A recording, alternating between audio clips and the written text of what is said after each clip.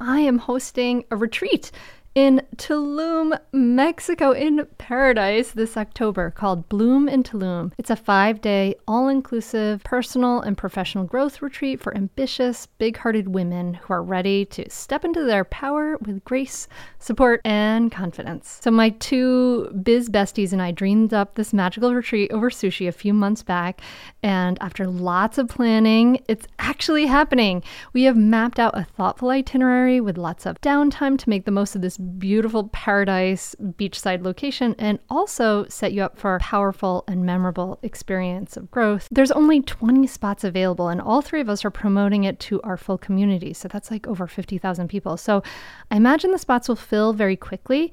If you are interested in joining us in Bloom in Tulum, go to bloomintulum.com for all the details and to complete your application. Also know that early bird pricing ends on June 30th, so it's a really good time to secure your spot and save some money. I mean, honestly, like, how fun would it be to hang out in person at a gorgeous, luxurious, all-inclusive in October? So head to Bloom in Tulum. That's BLOOM in Tulum. TULUM. Bloomintulum.com for all the details and complete your application. Hello and welcome to the Mindful Mama podcast. Here it's about becoming a less irritable, more joyful parent. At Mindful Mama, we know that you cannot give what you do not have. And when you are thriving, when you have calm and peace within, then you can give it to your children. I'm your host, Hunter Clarke-Field's Mindfulness Mama Mentor. I coach overstressed moms on how to cultivate self-awareness in their daily lives and to take family and life to a new level of awakening. I've been practicing yoga and mindfulness for over 20 years. I'm the creator of the Mindful Parenting course. And I'm the mom of 2 girls, ages 7 and 10. Oh my gosh, they're getting so old. Thank you so much for being here, dear listener. I am so grateful that you're here and that we have this time to connect together. Today is an interview podcast. I'm excited to share with you.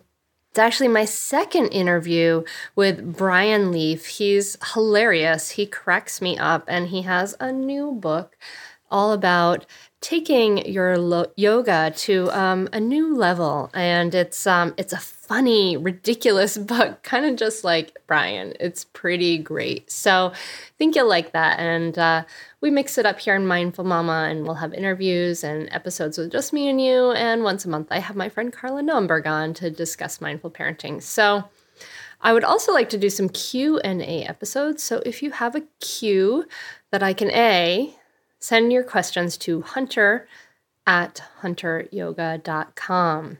And on to the episode.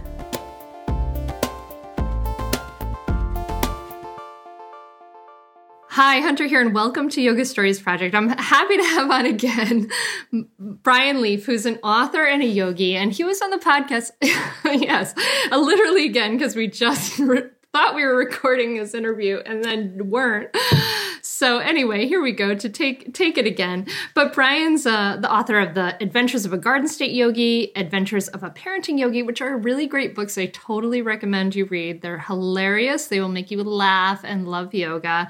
And he's come out with a new book, which is The Teacher Appears. And Brian, you were telling me about this book and about this idea of being in alignment, but I want you to tell everyone what we just talked about and we didn't record, but which is that when you were doing this work that was out of alignment, which I think is kind of hilarious work for you to have been doing. And so tell us what that work was. I'm not going to say it again. Oh, come on, you have to. So what we were talking about was Hunter asked, how I came upon this book. And so years ago, I was writing, before I wrote the yoga books, I was writing test prep books. I think I'm the only, best-selling yoga and test prep author out there, probably. Rodney Yee, I think, used to be in test prep before yoga. Oh, he did. He wasn't? That's not right? I don't know. No, I thought you were joking. That's so great. That's not true. Sean Korn was. She was with the Princeton Review. No, it's not true either. But anyway, so before I wrote the yoga books, I was writing test prep books. And this one book that I was working on, actually it was a series of 4, there was I wrote these vocabulary workbooks based on Stephanie Meyer's best-selling Twilight books. And whenever I tell that to anybody, such as you 5 minutes ago when we weren't recording, everybody always says, that's amazing. What a great idea. And it was. And it's a great idea. And there's nothing wrong with it. But it wasn't right for me. I wasn't in alignment. I was out of alignment. I feel like, and this is probably true for everybody, I feel like if I have to fake it, it's draining. And so if I wasn't faking it, there's nothing wrong with it. It's a great assignment, great books, could make a lot of money, help people. It's all good. But for me, it wasn't right. I was faking it. My guidance, my intuition, told me it wasn't right for me, but I did it anyway because it seemed like it was going to make money, which is nothing wrong with making money, but being out of alignment, I think, is not sustainable. It's not healthy. And I think that's true for everybody, probably. The vampires were not calling to you. They were not. So I would literally have to go on, I was just saying, I would literally have to go on the Twilight websites and essentially kind of have to pretend, that I was a big Twilight fan, that I was really into Edward Cullen and swooning for, Robert Pattinson and the movies and the books. And like, for example, I remember one day I didn't want to meet my editor even because I just thought to myself, if I show up to meet this guy, who am I going to be? There's no me really. And so that is a huge lesson. So for me, and ultimately when I do that, when I'm out of alignment in that way, it ends in depression. And so I was very depressed. And so one day I was meditating and I just was so depressed. And it occurred to me that I needed to reach deep inside and write about what I cared about most, who I really was, who I could be authentic about, 24/7 all the time. And that's where Garden State Yogi came from. I mentioned I had this big New York agent for those other books, Twilight was so huge. And so one day I said to him, he said, next book could be about, whatever, The West Wing or something. I said, no, next book is going to be a yoga memoir. And he fired me. That was the end of it. But I did save my soul, I think. So I wrote Misadventure of Garden State Yogi. It was great. When I was writing, I just felt like so alive, like I was bursting with energy, just, rainbows coming out of my ears. And then I liked it so much, I kept going. I wrote Misadventures of a Parenting Yogi. And after that, I started working on another book. And this time I caught it early. I could tell I was out of alignment. So I gave that book up. And then I meditated. I tried to look inside and I said, what's coming out of me next? What's the next project? Where's my energy going? And that's where The Teacher Appears came from. It just sort of birthed out of me. And then I would go to, I'd meditate and then go to my computer and write, and all this stuff would just come out. And it was just such a good experience. And that's the best kind of, I think, creative project. Because, in that moment, I didn't even care if the book did well or not. It was really just such a delight to write. And that's good. That's so cool. I love that you have fun, while you're writing. It can be really challenging to write. It can be hard to kind of get those thoughts out. And I love that it's fun for you. But it's interesting because this book has, it has like pictures to color and has all these different things to do. And it has all these sort of guest contributors. So I'm wondering, like, did you consult with, Krishna Das and Sean Korn and Sharon Gannon and Shiva Ray to be part of this book, or did Absolutely. You? Yeah, no, of course. Yeah. They all contributed those prompts into the book. Yeah, I just reached out to them. I just reached out to all the different yogis that I could think of and asked them if they wanted to participate. And people were really, really giving. They were really into it, actually. Everybody was really thrilled to do it. And they wrote some great stuff. It was really fun. And it was fun, too. Here are these people who are kind of my mentors, and I look up to them. And it was fun to facilitate them, because some of them aren't writers, and they'd say, I don't know what to write. And I would get to facilitate them in that process, because I would just say to them, essentially, don't think about what you want to write. Just think about, the thing that you need to say is so close to you. It's so obvious that you don't even know it. It's like, what do you say during class? What are you known for? What characterizes you? What do your students think of when they think of you? Or even just pretend we're in a class and you've got the mic on and you're walking around the room. Just give me your spiel. And, that's a perfect prompt for them. So it was fun. It was fun doing that. And it was really enjoyable. It was kind of a high. I'm sitting there, at lunch with a friend. My, iPhone is out on the table like everybody's. I feel like the iPhone is like the cowboy belt of like 150 years ago. Like you sit down at a restaurant, you take out your iPhone, put it on the table, or, like people used to take off their gun belt. So anyway, I'm sitting at lunch at a restaurant. My phone's on the table, and sure enough, in the middle of lunch, I'm getting an email from, I don't know, Sean Korn or Krishna Das giving me their prompt. It was sweet.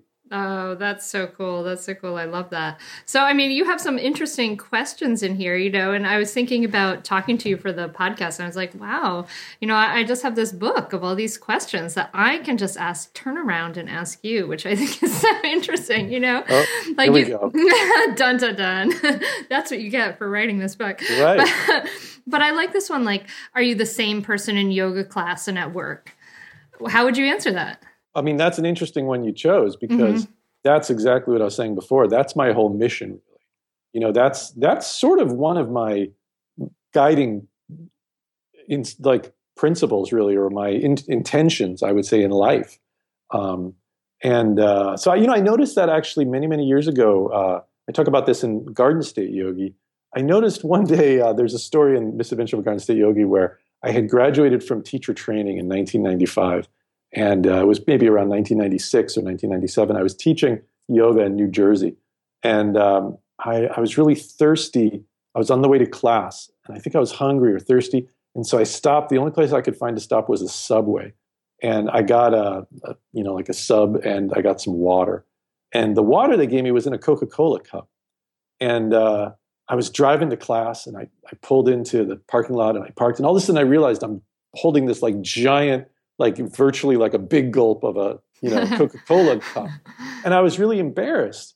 I didn't want anybody to see me holding it. So I stashed it under the seat. And that was when I realized there was a problem. There's nothing wrong with drinking Coke, and I wasn't actually even. And I don't know, I just didn't want to have to feel like I was faking it. I wanted to just be real. So that is actually one of my huge intentions. And I would say hopefully I have achieved that. That's the point of these books, I guess. That's the point of not writing the Twilight books for me. And again, nothing wrong with Coke, nothing wrong with Twilight books. Maybe. I don't know. But maybe. But for me, not the right thing. So I would say hopefully I'm the same at work and in yoga class. We are sponsored by MIDI Health. If you're a woman over 40 dealing with hot flashes, insomnia, brain fog, moodiness, vaginal dryness, or weight gain, you don't have to accept it as just another part of aging. All of these symptoms can be connected to the hormonal changes that happen around perimenopause and menopause, and the experts at MIDI Health understand what you're experiencing and how to help. MIDI clinicians are menopause experts dedicated to providing safe, effective, FDA-approved solutions. MIDI care is covered by insurance, and with MIDI Health, you can stop pushing through it all alone. Schedule a virtual visit to discuss your symptoms and health background in depth. You'll come out of the experience feeling heard and with a plan to start feeling better. You deserve to feel great. Book your virtual visit at joinmidi.com. That's joinmidi.com. joinmidi.com. We are supported by Melon Headwear. These hats are perfect for Father's Day. They are built to be in and around water. They last 5 times longer than any other hat. They're naturally antimicrobial properties. Sweat doesn't break down the hat. No sweat stains, no smell ever. It's built for the water. We tested it tubing on the Brandywine River, and it was fabulous. It even floats when it drops in the water. It doesn't lose shape. It is amazing. An incredible, comfortable fit. Use code MINDFUL at checkout for 30% off your order. If you're trying to figure out a Father's Day gift, honestly, trust me, this is exactly what they want. Go to melon.com, that's MELIN.com, and use the code MINDFUL at checkout for 30% off. Melon rarely offers discounts, so don't miss this opportunity. It is, I swear, the perfect Father's Day gift. Premium headwear, melon.com. Use the code MINDFUL for 30% off. Well, yeah, I mean, it's interesting. Because that's kind of like the whole point of yoga in some way is to see who we are kind of from those gross outer levels to kind of look at this outer body and then go inward and kind of see our thoughts and see our heart and, get to this level of accepting and embracing who we are. I think that's kind of the whole point of everything, I guess, in yoga, if you think big picture. Yeah, no, absolutely. I agree. You know, on a related note, there was a great prompt in there from Mayim Bialik, who, you know, not a big yoga teacher in the country, but somebody I connected with for the parenting yoga book. And, you know, she likes yoga and she's super smart and really interesting. So I asked her to write a prompt and she was really gracious. She did. Mayim Bialik is, you know, she was Blossom. Blossom when we were kids. And then now, of course, Big Bang Theory. And she's great. So she wrote a prompt about, how is it different for you? How do you experience it differently when you do yoga at home by yourself, if you do, versus in class with other people? And I thought that was really, it's a similar kind of, you know, feel, but a little different. I thought that was a great one. Because again, that too, for me, you know, I don't know, maybe not everybody struggles with this, but for me, that was huge. Like, in fact, mostly the only times I ever hurt myself, I've been doing yoga 25 years, or I don't know, more. The only times I ever hurt myself, honestly, was when I was showing off in class. Yeah, me too. You know, one time I was showing off for a teacher who I wanted him to choose me as a sort of student disciple type thing, hurt myself. One time I was showing off for this woman and hurt myself. so, you know, that was a big thing for me. And in a lot of ways, class versus, you know, practicing at home. Which reminds me, there's another prompt in there I really like, which says, I'll know that I have made it, or, you know, that I've achieved something when in yoga class I can, and then there's a blank. And at the bottom of the page, it says, if you wrote handstand, cross out and redo. You know, because I feel like to me, I'll know that I've achieved something real when I can practice in a class with a group in the same kind of inward, mindful, non-self-conscious way that I might at home by myself.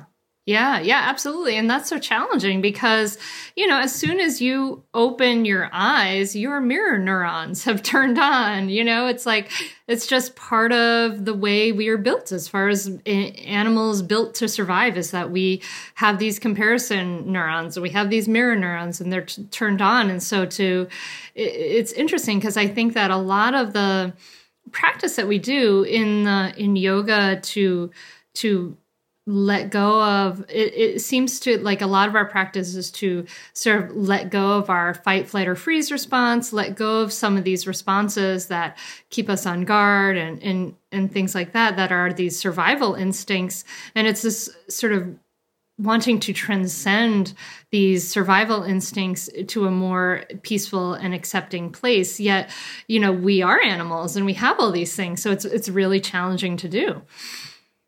Absolutely. That's it. That's interesting. I hadn't really thought about it in that way, that those fitting in or comparing ourselves to others' instincts, you know, are serve a purpose. That's interesting. I guess in a way, it's like the stress response itself. It serves a purpose. I remember I went to this workshop many years ago, and the teacher said, you know, the stress response served us well when we were, you know, I don't know, cave people running from a tiger or whatever. But now when you're sitting there doing your bills, and you're so stressed you break your pencil in half by accident, that stress response is not serving us. It doesn't give us anything. It doesn't make us pay the bills faster or have more money to do it with. Whereas it did help us. The stress response did help us run faster from the predator, you know, or like, you know, when we in stress, somebody might hold their breath.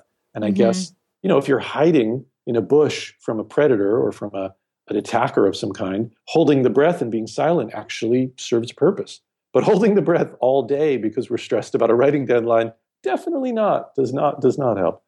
So yeah, that's interesting. But I never thought about the comparison as part of our evolutionary, you know, thing that might have served us in some way, but then, you know, doesn't when we show off for a teacher and then hurt my back. Yeah. When there's a particular posture, like a seated forward fold, I feel like everybody's always like looking at each other.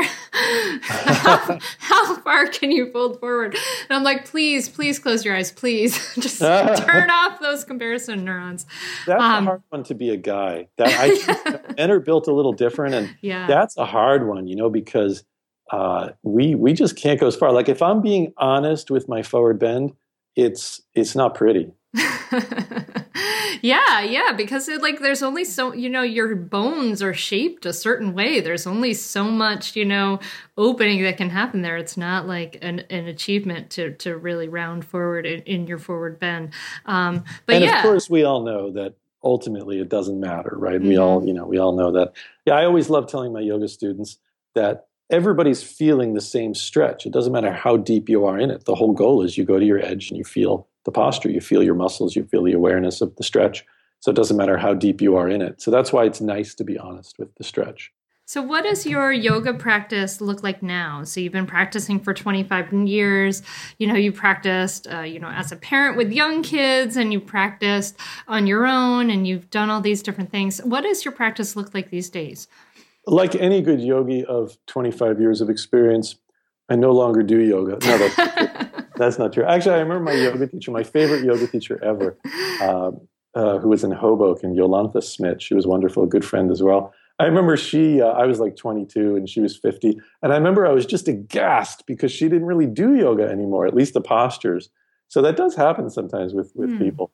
But so right now, first of all, my yoga practice, I would say at this point, is primarily focused around my meditation.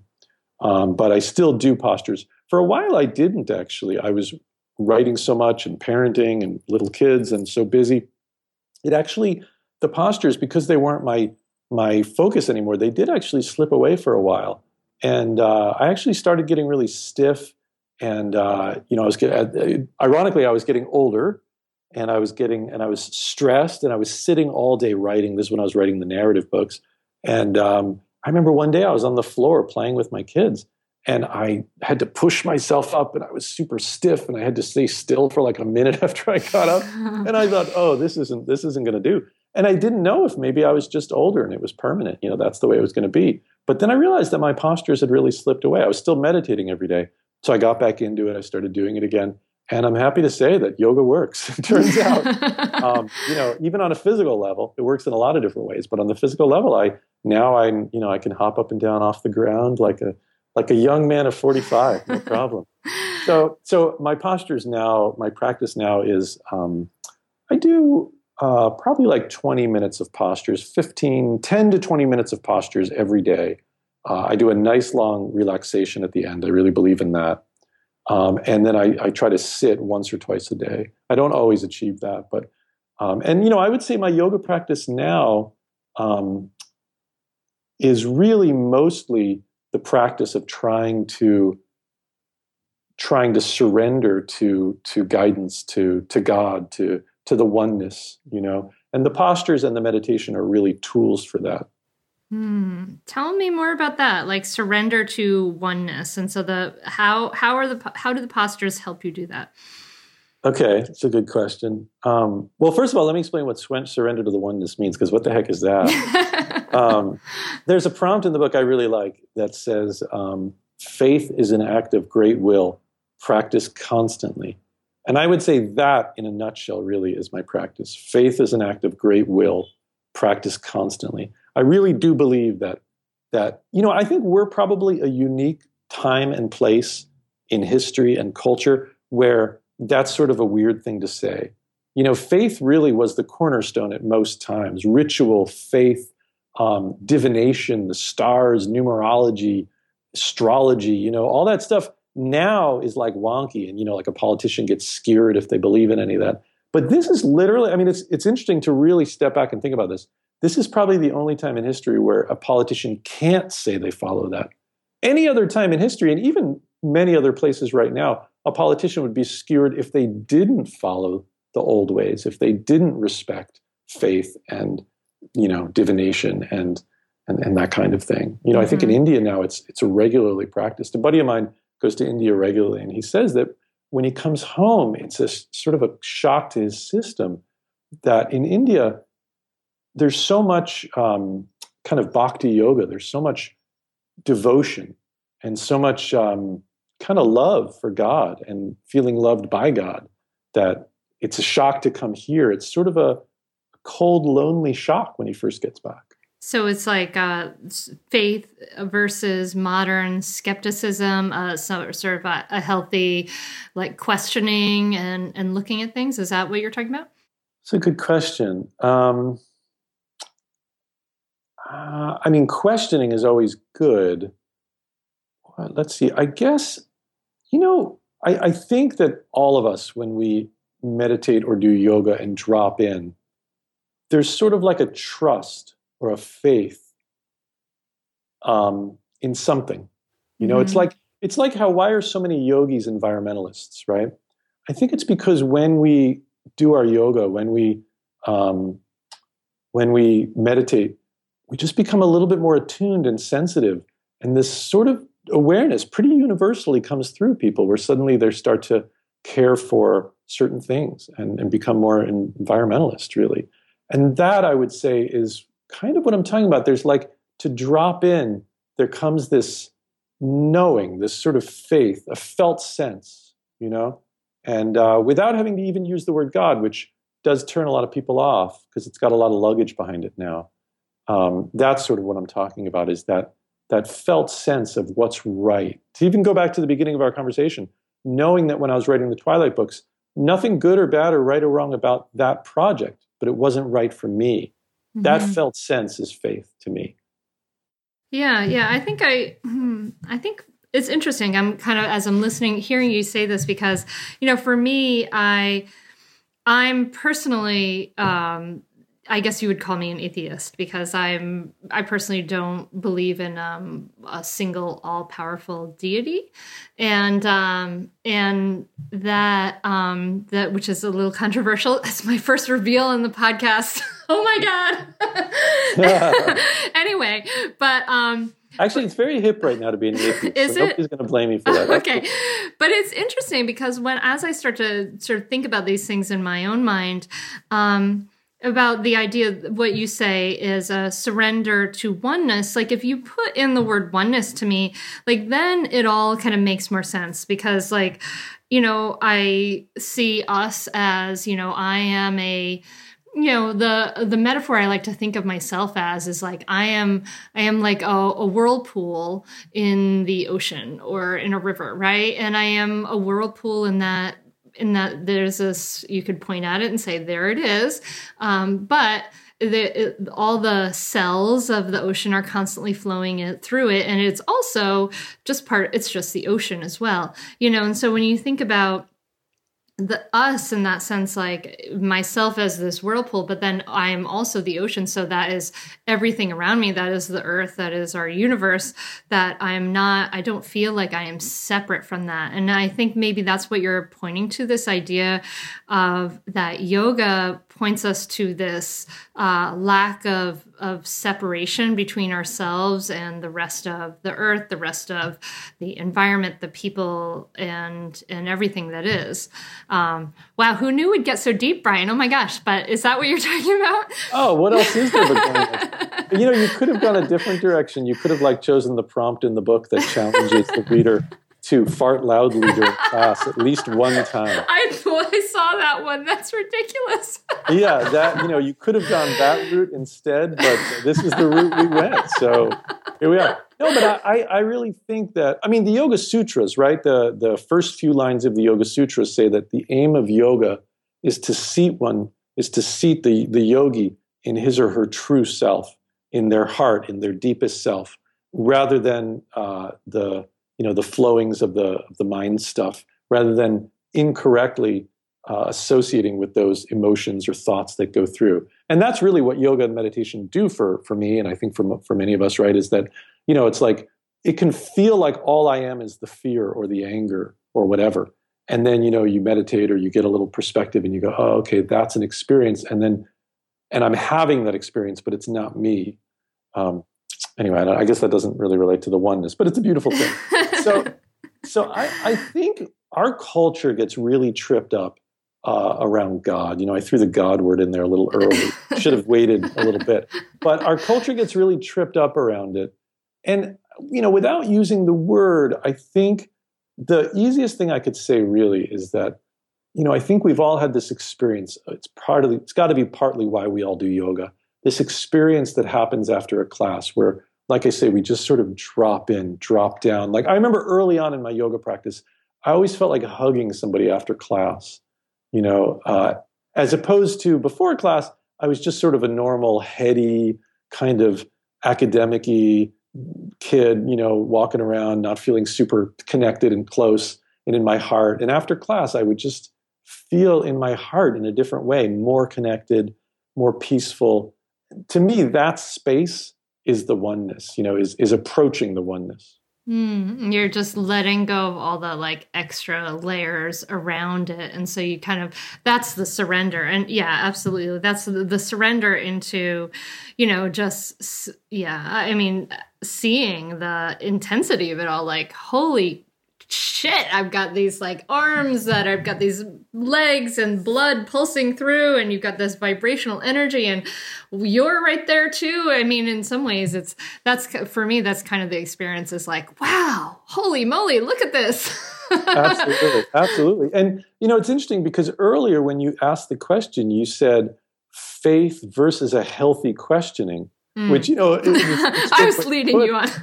It kind of like shows, a bit of a bias, but yeah, that's our culture. And it's almost like we're recovering and reeling from some sort of misuse of power, I guess, historically. I guess things went in the faith-based systems that we had before this. And when I say faith-based, I don't mean, the preacher on TV. I just mean culture in the past. I guess there was some sort of abuse of power or abuse of that faith. And it's like our culture in the scientific method is kind of reeling against that and, considers then, like in the term healthy questioning, which I have no problem with, of course, I assume at some point we're going to just sort of rebalance where the two can exist hand in hand, where to be in faith, to be in that yogic space, we don't have to give away our power and give away healthy questioning at all. Mm-hmm. Yeah. Yeah. We could even make inquiry from that space, like for example, when I was writing the Twilight books, if I did that purely from a heady place, of course I should do the Twilight books. They're popular, they're going to make money. But from a felt sense, from a heart sense, the answer was clear no.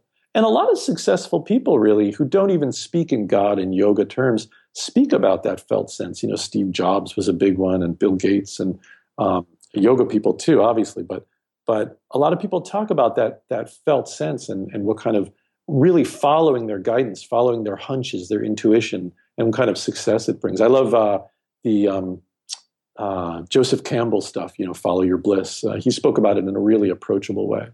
If you like this show, there's a decent chance you'll also enjoy the Shameless Mom Academy. Hi, I'm Sarah Dean, the founder and host of the Shameless Mom Academy. The Shameless Mom Academy is a podcast for moms that centers moms more than it centers your kids. I'm not going to teach you how to make baby food or how to make your 3-year-old or 13-year-old stop having tantrums. Instead, I'm going to bring you back to yourself. For the last 20 years, I've been helping moms through growth and transformation. Inside the Shameless Mom Academy, I help you identify who you are and who you are becoming. Look, motherhood is hard. It brought me to my knees many times and sometimes still does.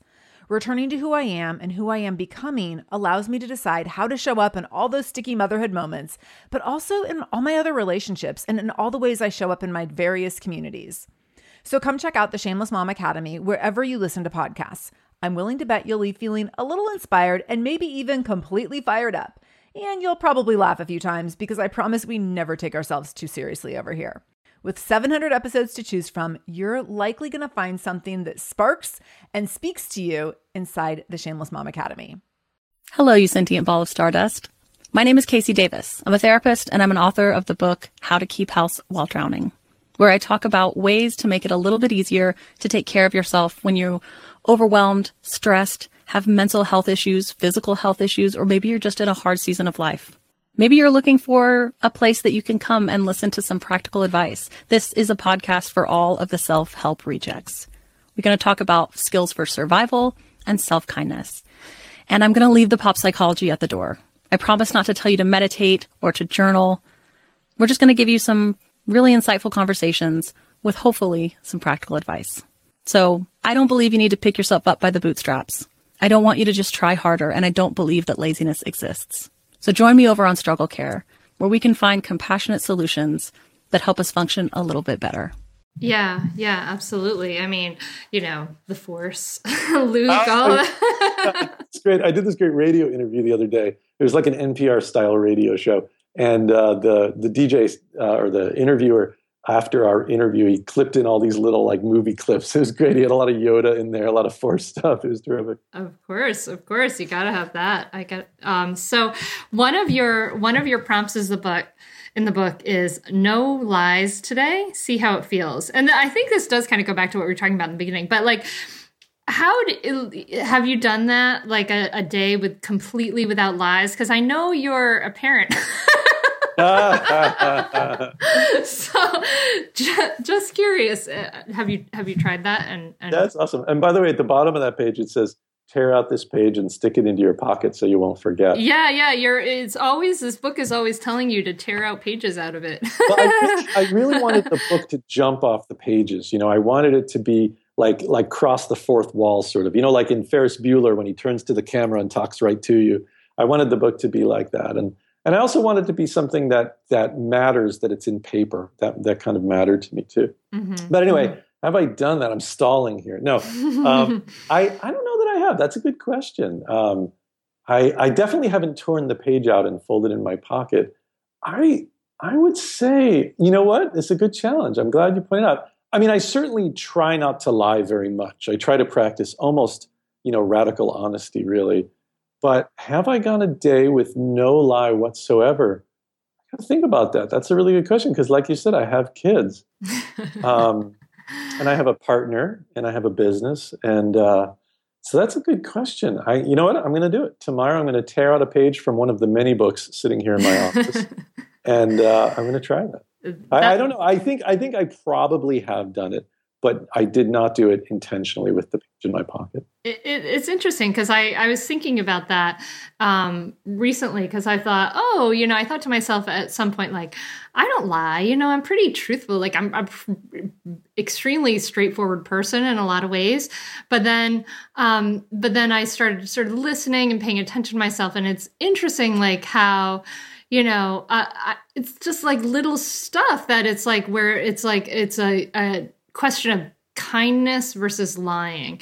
That's where I think where I get tripped up anyway, is like, oh, is it kinder not to, or like, do I really say, about the tooth fairy? Like, and it's interesting because of the lessons I've realized I've taught my children about this. Like, so we have, on Halloween, we did this thing where we totally made up the Halloween fairy, and the Halloween fairy came and would take most of your candy. You would take up like 5 pieces, and the Halloween fairy, you would take most of your candy and leave you a little toy instead, which we thought was like this awesome way to just get rid of like the mounds of sugar in our house. And then this year, life happened, and my 6-year-old, like the Halloween fairy just didn't have her stuff together this year to do that. And my older daughter's 9, and she has figured this all out, so she knows what's going on. And my younger daughter's 6, and so we're walking along on Halloween, and my younger daughter says something like, "Oh, but what about the Halloween fairy?" And she asked me, and my older daughter didn't skip a beat. She said, "Oh, well, the Halloween fairy's not coming." She's like, "Because you know what? Mommy and Daddy buy the toy for the Halloween fairy, and Mommy and Daddy forgot to buy the toy for the Halloween fairy." And it was so like, I was like, whoa, I've totally taught my daughter to lie, was one thought, but like, oh my God, isn't that so kind too, on the other hand. Yeah. I don't know. I get a little lost there. What's that? I get a little tripped up there. No, of course. I think the teaching of truth in the sutras and the yamas and niyamas, it probably is not radical honesty like that book that was popular 10 years ago. It probably is truth mixed with ahimsa, mixed with nonviolence. So I think you're onto something there. Absolutely, there's no doubt. I think we have to mix truth with nonviolence. Now that said, I don't think I lie too many times a day. Well, let me ask you this. We've been on the podcast here for maybe 30 minutes. Any lies on your end so far? That's a great question. I don't really know. I don't think so. I'm trying to think if I lied at all. I lied in the past 30 minutes. I don't think so. Let's see. I did mention that my forward bend is difficult for me. I didn't say that, comes easily. It's hard to say. We're very subjective, I think. Yeah, no, but I think no lies in the last 30 minutes. I feel pretty good about that. The listeners can really trust what we've said so far. I feel good about it. Okay. Well, so you have some big questions along with the like fart loudly. You have some big questions too in the book, which is like one I'd love to ask you is, why do you do yoga? Yeah, that's a great question. That one's one of the first questions in the book. Mm-hmm. And again, at the bottom, there's a little asterisk which says there's no wrong answer, because I think a lot of times there's a pressure to feel like there's a certain right answer. And it's important to give somebody freedom and space to just say, whatever it is, man, don't judge it. Mm-hmm. Actually, it's like my kids go to a Waldorf school. And sometimes we joke around that, nowadays, most people basically work on a computer one way or another for a living, mm-hmm. Or a lot of people do. But at this Waldorf school, which is a very kind of, progressive, kind of hippie-ish type school, it's great. I love it. Great program. But all the parents feel really ashamed if you're not like a farmer or or like basically a carpenter. If you're not working with wood or the land or knitting, sure, absolutely. Then we all kind of feel ashamed. Oh my God, when Noah started, my older son started at the Waldorf school when he was really little, I was writing the Twilight books. Could you imagine? Like people say, oh, what do you do for a living? And I say, I write vocabulary books for the SAT test based on the Twilight books. That's half the reason I started writing yoga books. So I had something, to talk about at the parent meetings. No, not really. So wait, what was your question? Oh, why do I do yoga? So it all started when I was 17 or 18. I went off to college and I was very sick. I had ulcerative colitis, which is a lot of what that first book, the Garden State Yogi book, is about. And I went off to college, to Georgetown University in DC. And just on a lark, I signed up for a yoga class. I mean, I would definitely say it was fate and dharma and karma. But at the time, I was looking through the catalog and it was something weird. And so I had no idea what to expect. I literally don't know what I expected. And I signed up for yoga class. And I show up the first day. It's 1989. And this dude with a huge beard and leather sandals and all white walks in. So he was like the real deal. And actually, it was me it was in the gym at Georgetown. It was me and like 30 women. And so I was kind of intimidated. You'd think I was like all psyched, but I was actually pretty scared. I just felt, I don't know, kind of, intimidated. And then he shows up and I thought, what am I doing? And he comes up, I thought, wow, this is yoga, I guess. So we started doing it. And right off the bat, day one, and again, I bet a lot of yogis have this same experience. It was like I came home. It just spoke to me. It was just clearly who I was. It's like some people probably feel that way when they start shooting a basketball for the first time or go to Tai Chi or, run or something. But it was like I was home. It was, I had been on another planet my whole life. And then all of a sudden I just found this place where I belonged. And I just lit up. I just turned on. And so from then on, I was just super into it. And in college, I was kind of like the annoying guy who, when you first get into yoga and you have to like do it all the time and show everybody and talk about it incessantly. So, we'd be like stopped at a stoplight or something, walk into some bar or something, and I would throw a posture out. But I got really, really into it right away. And it wasn't even a choice. It just is what I love. It's just who I am, what I do. So that's why I do it really. It's just because it's the same as breathing. But I would say if I had to get a little bit more thoughtful about why I do it, it's really what we've talked about the whole conversation, I guess. Yoga brings me into alignment. It brings me into my authentic self. And when I'm in my authentic self, I feel most comfortable, I feel happiest, and I have the most energy available to me. So that's why I do yoga. I think that I love the word you used, comfortable, because I think that's a really important word. I think that a lot of us spend our days in some discomfort, right? Some mental discomfort, some physical discomfort ends up being the same thing, and I think it's about getting comfortable in our own bodies and in our minds and hearts. Absolutely. I love that word, comfortable. Yeah, I think you're right. I mean, I think that if I had gone down the route of continuing to do the Twilight books or books like that, I think I would be very uncomfortable. and I would probably seek to numb the discomfort in all kinds of ways, drugs, alcohol, prescription, whatever. Horror movies, very loud music, not that those things are bad, but those might be ways that I would have numbed out to feeling really uncomfortable. And so I'm really grateful, actually, that I was able to see that yoga in part helped me see, but that I was able to see. I think another thing, that's another thing yoga does for us, actually. In fact, one of my old teachers, Jeff Migdow at Kripalu, he has this great quote, something like, if you do yoga, you have to be open to change because yoga will show you the truth. And it's hard to hold in inauthentic posture. It's hard to hold being out of alignment when yoga shows it to you so much. So I guess it was, in a large part yoga that showed me I was not in my authentic self. That's what I mean when I say an alignment, I think, is actually Edward Bach, who did the Bach flower essences, those the Rescue Remedy and all that. He had this great model for health. He said something like there's like the ego self and the true self, something like that, he would say. And health is when the two are in alignment. When you're living in the way that your spirit dictates, that's health. And according to him, any kind of disease, and therefore his Bach flower essences try to remedy this really, but any kind of disease is a misalignment between the true self and the way we're living in the world. That's the ego self. And so I believe that, actually.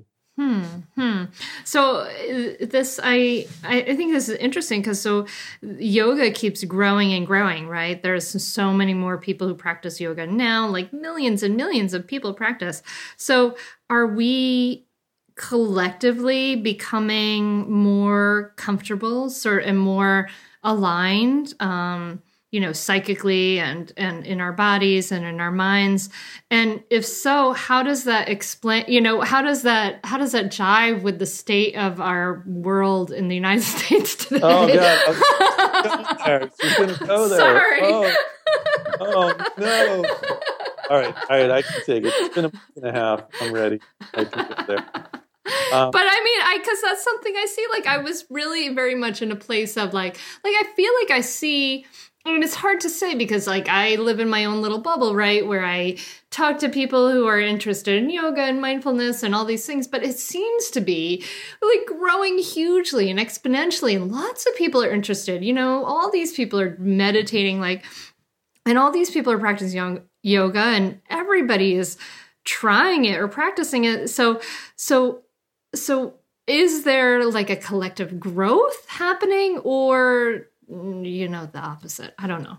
I'm going to give you two theories on that. Okay. One theory I've always had is that this place we are, it's a little bit touchy-feely, I have to warn you. Okay. Yeah. I'm prepared. Yeah. Just, maybe move your earbud just a little further from the ear. I don't know. But I believe that this place that we are is like actually, I didn't make this up, come to think of it. I got this from Joseph Goldstein. I went to a talk by Joseph Goldstein, the great meditation teacher, who's got a prompt in the book, mind you.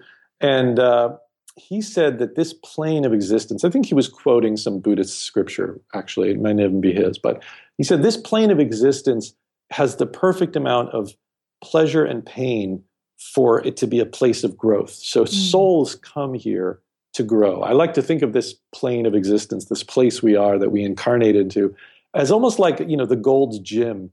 It's a gymnasium. It's a large yoga studio, and we come here to do spiritual push-ups. And so there's the perfect amount of pain and pleasure for those push-ups to happen. So that's one possible theory. So why? So yeah, I think that we use yoga to do those spiritual push-ups, to grow, to remember the oneness, to do all kinds of spiritual growth, emotional growth. That's one possibility. One other theory, and this came from a spiritual teacher. I went to a talk recently, great spiritual teacher. Can't remember her name, but she's great. And she said that the recent events are she was saying more that the consciousness as a whole, humanity is evolving and is becoming more conscious. And, like you said, how many people doing yoga is a testament to that. And so she was saying that the current, the recent events are kind of like a last dying sort of backlash of an energy trying to stay the way it was rather than evolve. And, I don't know if that's true or not, but it's definitely an interesting point. Oh, I think I'm going to hold on to that because that's my hope, right? Is that there it is a last dying backlash. That's a really lovely thought that I think will sustain me. Good. Yeah. Very nice. Yeah. Sustain me. Well, awesome. So before we go and let you go, Brian, is there anything you'd like to share with the listener as far as someone who's in the middle of their practice and may want to deepen it a little bit more? Of course, they should buy The Teacher Appears and use these prompts and have a lot of fun with it and make their yoga really fun with this book, because it will. But any other advice for someone who wants to deepen their practice? Yeah, I would just want to tell that person that they probably won't be able to deepen their practice unless they buy the book. I might have just lied there. I think I lied. If only I had sound effects, I'd like to. Oh, darn. That was a lie. No, let's see. If somebody wanted to deepen their practice, I think, I think I'm a fan of just saying, go to the mat, go to the cushion. We don't need to understand it all. Sometimes it's good to just get the head out of the way and just go back to the mat, go back to the cushion day after day. It's really in the practice. It's really. Did you hear that click? Yeah. That's great. That was great. I think I got it right. Was that the sound effect where I got it right? Oh yeah, yes. It's like God is saying, "Ding!" That's the right answer. That literally was. That was the sound on a game show when you've answered it correctly. It totally was. So I guess that's it right there. We got it. We nailed it, Hunter. We're done. I'm done with the podcast. No more questions. That's great. Yes. But you're pointing to daily practice. Like come back, have a practice, have something that you come back to on a regular basis. Absolutely. Exactly. We don't have to figure it all out. We don't have to understand it all. Just go to the cushion, go to the mat again and again and again. Yeah. Awesome. Well, thank you so much, Brian. How can people find more about you and more about your book? Yep. So the book is The Teacher Appears, 108 Prompts to Power Your Yoga Practice. A lot of P's in there. And the book should be available anywhere books are sold. They can either get it or request it. Obviously, it's on Amazon and Barnes & Noble and hopefully your local bookstore or yoga studio. If they don't have it, you could ask them to. My website is teacherappears.net. And I'd love to hear from anybody. It's great to hear from readers. Awesome. Thanks so much, Brian. Oh, yeah, my pleasure. It was a lot of fun. Thank you so very much for listening to the Mindful Mama podcast. If you like this, please tell a friend about it. Go over to iTunes and leave us a review. Just search for Mindful Mama podcast in the search bar and you'll find the other 49 or so reviews. I read every single one. So if you want to reach me, that's a great way to do that. And it helps other people find the podcast. So it's a great way to support. I hope you enjoyed this interview with Brian. Go get his book. He's so cool and funny. And there's a lot of wonderful insight and humor in this book. And what better way to have your insight, to have it all wrapped up in humor, right? I love that. So if you have any questions, you can email me at hunter@hunteryoga.com.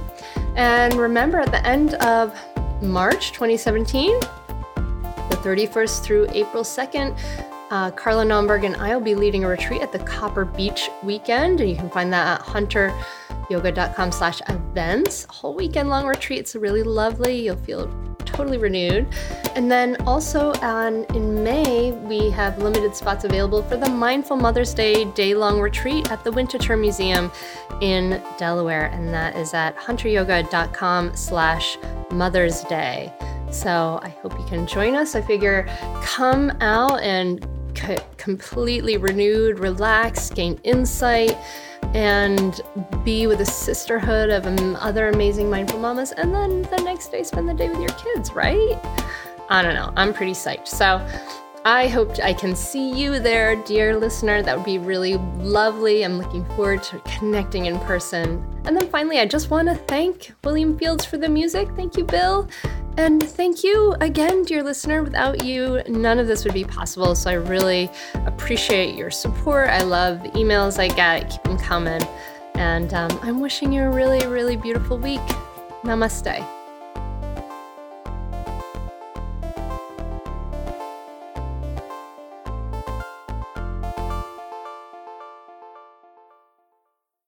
Hello, you sentient ball of stardust.